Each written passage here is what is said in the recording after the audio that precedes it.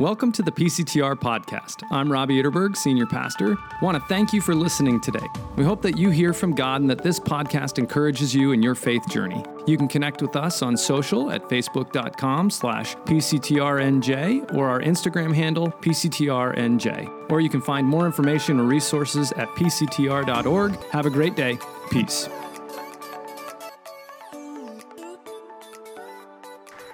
It's great to be back. It's been about 6 or 7 years since I've been here, so none of us are older, right? We all look great. Before I speak, though, I want to bring up a couple of guests. Portia and Wintergreen, come on up for a minute. Let's give these guests a hand.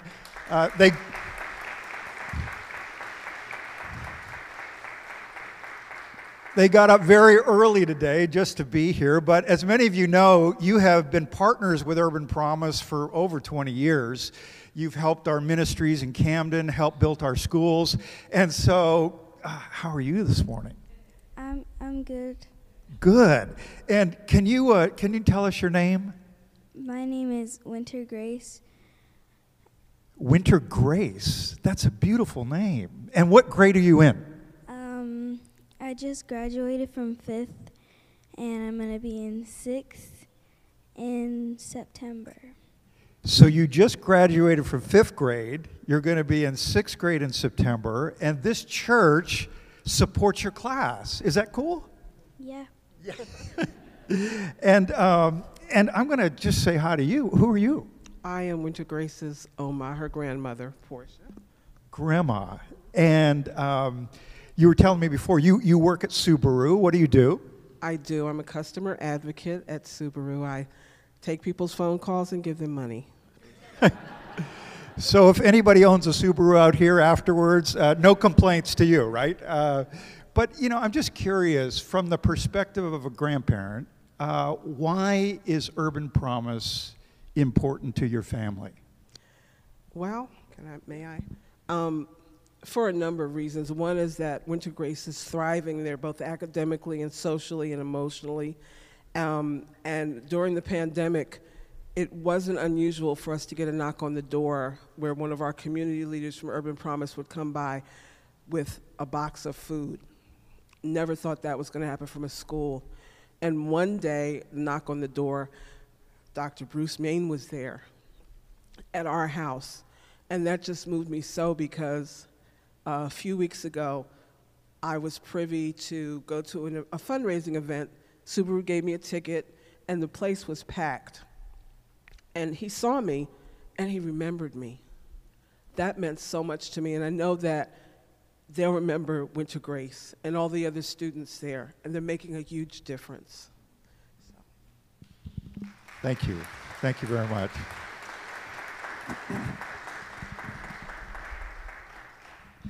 So, again, we couldn't do this without you, and we're so grateful for this partnership. And really, over the last 20 years, you've helped us build this ministry.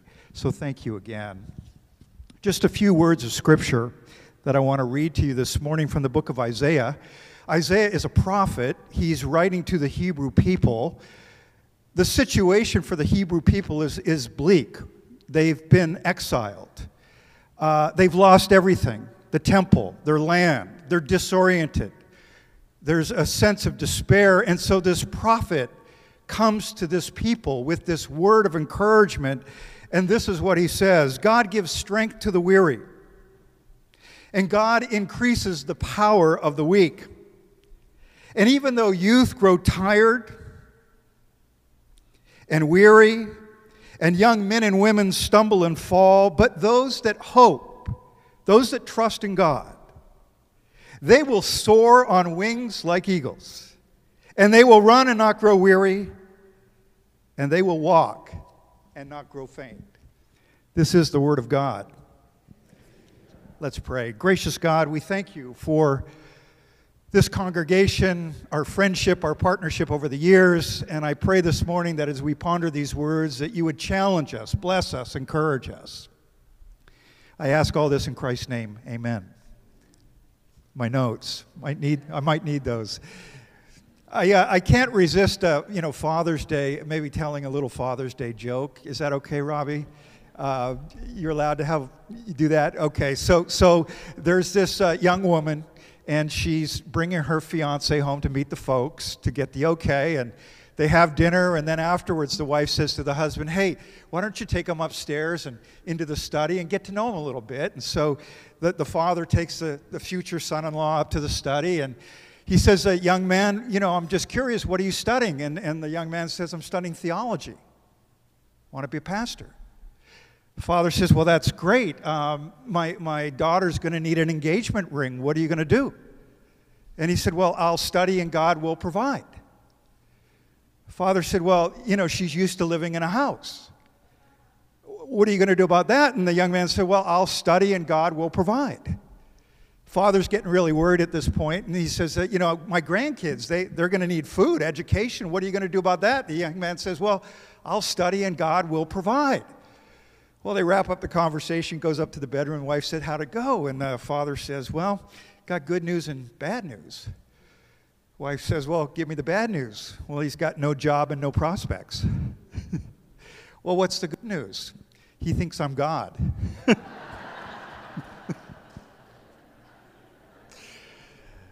Nobody under 21 ever laughs at that joke,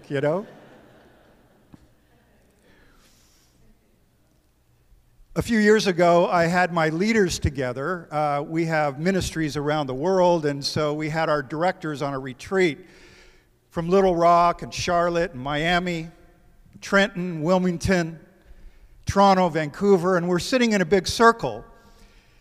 And I asked the directors, our leaders of these different cities, I asked them this question. I said, what's God teaching you? And so we went around the circle. We finally got to a young man named James Russell from Wilmington, Delaware. And James looked at his peers, looked at me, and he said, well, this is what God's teaching me. He said, God writes a better story. I said, James, what do you mean by that? And he said, well, here's the story I have for the Urban Promise kids in Wilmington. I want them to graduate from high school. I want them to go to college. I'd love to see them get married and have a family. I'd love to see them get a great job. And then I'd love to see them become a donor of Urban Promise. I'm like, wow, that's a great story. I don't think it could get better than that.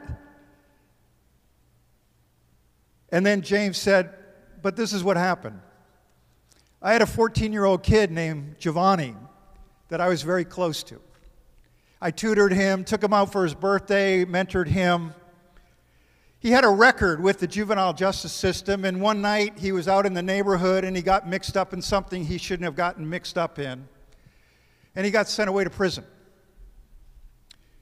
And our director, James, said, that just broke my heart, crushed me. I thought the story was over. I thought it was done. And James said, I sent him notes occasionally when he was in prison, and finally, after 5 years, Giovanni got out, and I was one of the first people he called.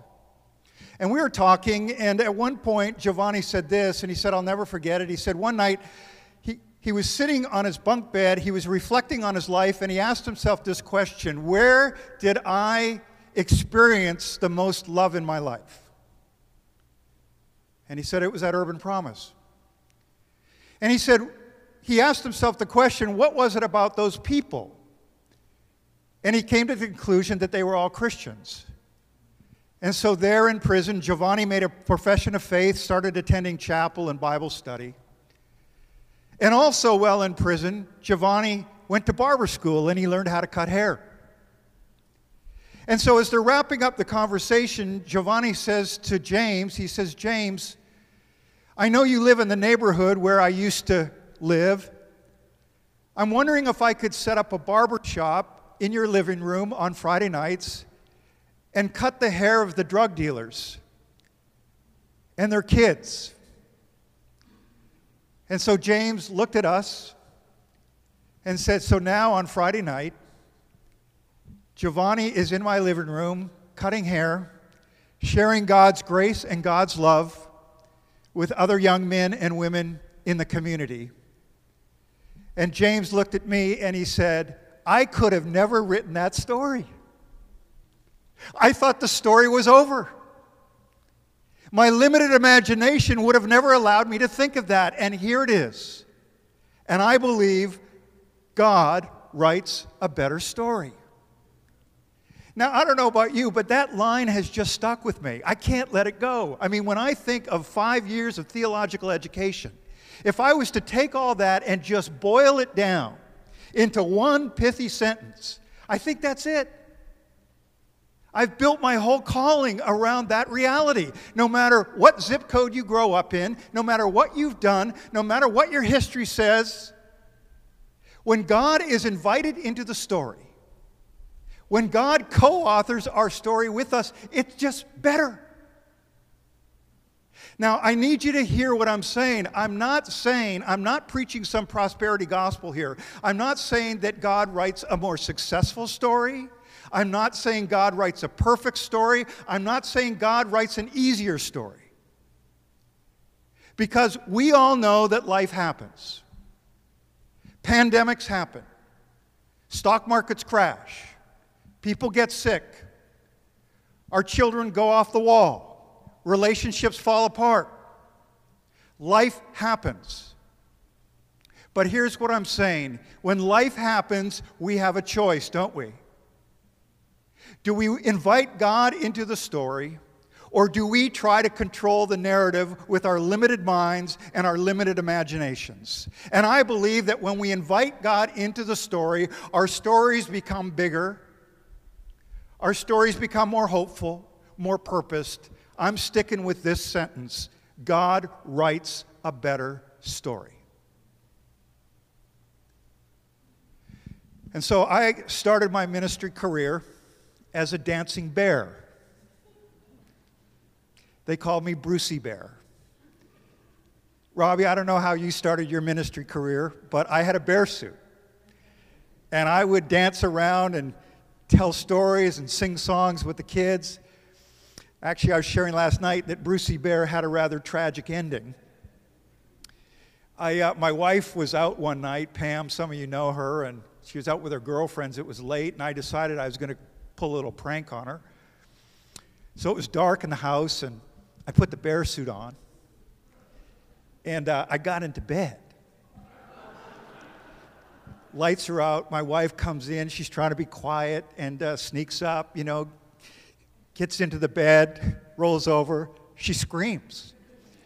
And she says some words that I can't repeat here in a Presbyterian church on a Sunday morning. I thought it was funny. The bear suit disappeared. And that spring, when the snows in our backyard melted at 242 North 37th in Camden, there was something that looked like the charred remains of the Brucey Bear suit. So that was Brucey Bear. But one of the songs I used to teach the kids was a song called Got a Reason. Little gospel song. Went like this. Got a reason for living again. Uh-huh. Where's Josh? You there, Josh? Uh-huh. Got a reason for living again. Uh-huh. Got a reason for laughing again. I got the love of God in my heart. And then all the kids in the audience, they would go, Monday. And then Brucey Bear would go, I was all alone. Tuesday, I had my sins to atone. Oh, come on, you guys. Wednesday, I cried and cried. Lord, I thought I'd die. Friday, I started to praise. I read my Bible all day. Lord, the heavens did part. I got the love of God in my heart. Josh, you think I can make your choir? I didn't think much of that song. A couple of years ago, we had another young man that got out of prison. First person he called was Marcus Bell, one of our staff workers. During the conversation, Marcus said to Joseph, he said, what would you like to do? He said, I want to go bowling. So they went to the Cherry Hill Bowling Alley. At one point, Mr. Bell says to Joseph, I'm just curious, how did you survive those few years that you were locked up? And Joseph, this former Urban Promise kid, one of those little kids that used to be entertained by Brucey Bear, got up on a table at the Cherry Hill bowling alley and he said, I used to sing those songs, Mr. Bell. And then he started singing, Got a Reason for Living Again. And I thought about that. Here's this kid in a prison cell. Monday, I was all alone. Tuesday, I had my sins to atone. Wednesday, I cried and cried. Thursday, Lord, I thought I'd die. Friday, I started to pray. Saturday, I read my Bible all day. Sunday, Lord, the heavens depart. I got the love of God in my heart. Joseph's not going to Harvard. He probably won't become a session member in a Presbyterian church, but let me tell you, Joseph's life is better because God is now part of it. You see, God writes a better story, not a perfect story. God takes our history, our wasted years, our mistakes, and God does what theologians say, He redeems it. You see, God doesn't want to negate us or erase us. God accepts us for who we are and then enters into that story and transforms it. That's what the gospel is all about. That's what redemption is all about. I remember my first car out of college was a 1966 VW Bug. 16,000 miles on it when I bought it. I paid $300 for it. I loved that car. I dated my wife in that car. I got through grad school in that car. When we moved from Los Angeles to New Jersey, I drove that car into the back of a U-Haul truck. When we got to Camden, I lent it out to my staff. They used it for dates on weekends. And finally, one of my staff didn't check the oil and burned the engine out. I was crushed. So the 66 Bug is sitting in front of my house. I've got 3 kids under the age of 6. I don't have 2 nickels to rub together. I can't fix the car. My wife keeps saying, Bruce, what are you going to do with the car? 3 months go by, 6 months go by. Finally, one day, my neighbor comes across and says, hey, do you want to sell your car? I'm like, how much are you offering? He said, well, how much do you want? I paid $300 for it. I said, $300? He said, done. I got 8 years of use, and I broke even. The car disappears. 6 months later, I'm coming out of my house. In front of my neighbor's house, I see this beautiful cherry red, shiny VW Bug. I get a little closer, the chrome hubcaps, and I look inside, there's leather interior, and there's a 8-track cassette deck. You're old if you remember what that is. It's my car. It's not a BMW or a Lexus. It's still a VW. It's just a better version than itself. It's been redeemed. When God enters our story, the good news is that God redeems us, returns us, restores us. God writes a better story. So we come to the prophet Isaiah. And what we learn from reading the book of Isaiah is that the people of Israel, they had pushed God out of the story. There wasn't justice in the marketplace. They didn't care for the poor. There was no truth anymore. The people of Israel said, basically, we can write this story on our own. And Isaiah comes back and says, no, no, no, no. You want strength for the weary, power for the weak? You want wings like eagles? Well, guess what? Invite God back into the story. Trust in the Lord. That's a better story. God writes a better story. Not a perfect story. Not an easy story. A better story. I'll close with this because I don't know where some of you are. Some of you may be experiencing really difficult things and say, you know what? I don't know how I'm going to get through this. A friend of mine lives in Morristown. His name's Tom. His daughter went to school in Savannah, Georgia, SCAD. She was studying equestrian therapy. She wanted to work with kids, troubled kids, using horses. So my friend Tom, he got on a plane a few years ago and he went down to Savannah and he spent the day with his daughter. She took him to the equestrian center. They're walking up because she wants to show him her horses, and as they're walking up the sidewalk, he notices on a pole to the right, there's this glass green rooster. And so my friend Tom says to his daughter, Katie, what's that? And she said, I don't know, Dad. Somebody put this rooster there, and it absorbs the sunlight, and at night it glows, but whenever I come to the stables, it just makes me happy. So they finish the trip, and Tom comes back to Morristown, New Jersey. He goes online, and he finds the artisan in Savannah who makes the glass roosters, but they didn't have any green ones left, so he orders a white glass rooster, and because he wanted to put it beside the front door so that when Katie came home for her summer break, she would see that and be happy. A couple days later, Tom got a call that none of us would ever want to get. Katie had been in a horseback riding accident. She'd broken her neck, and she was being airlifted to CHOP in Philadelphia. That's a really bad story.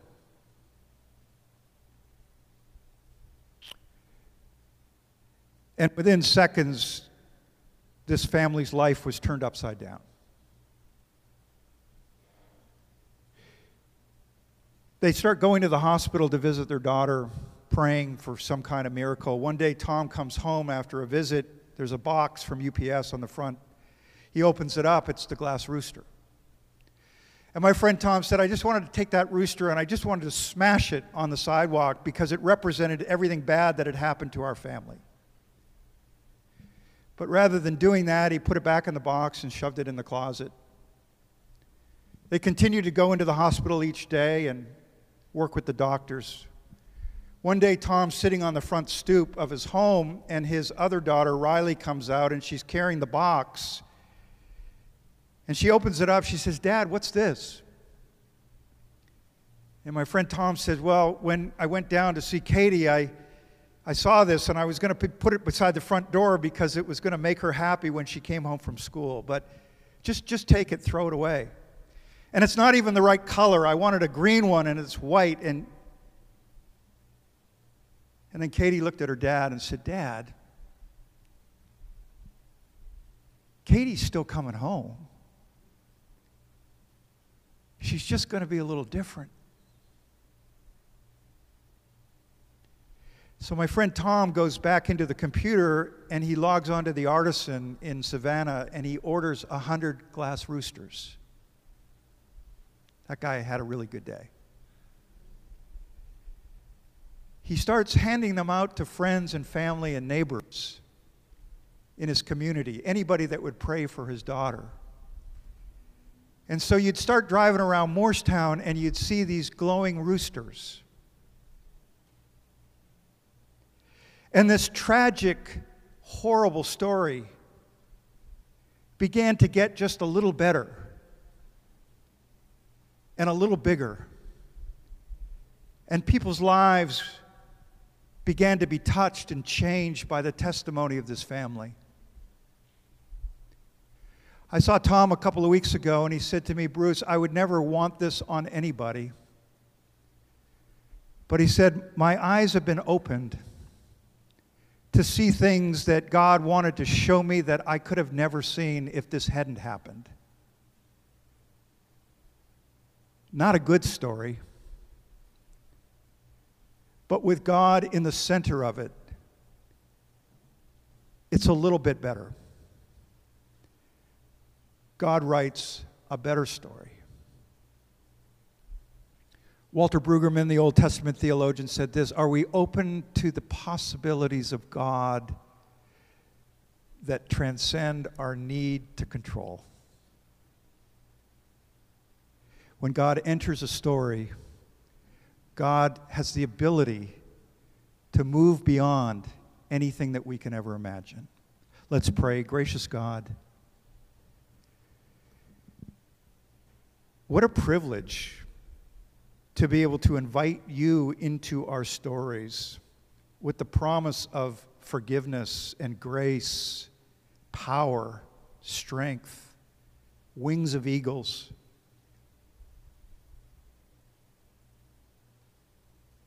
We pray that we would let go of our need to control the narrative and that we would trust you because you are a God who writes a better story. In Jesus' name, amen.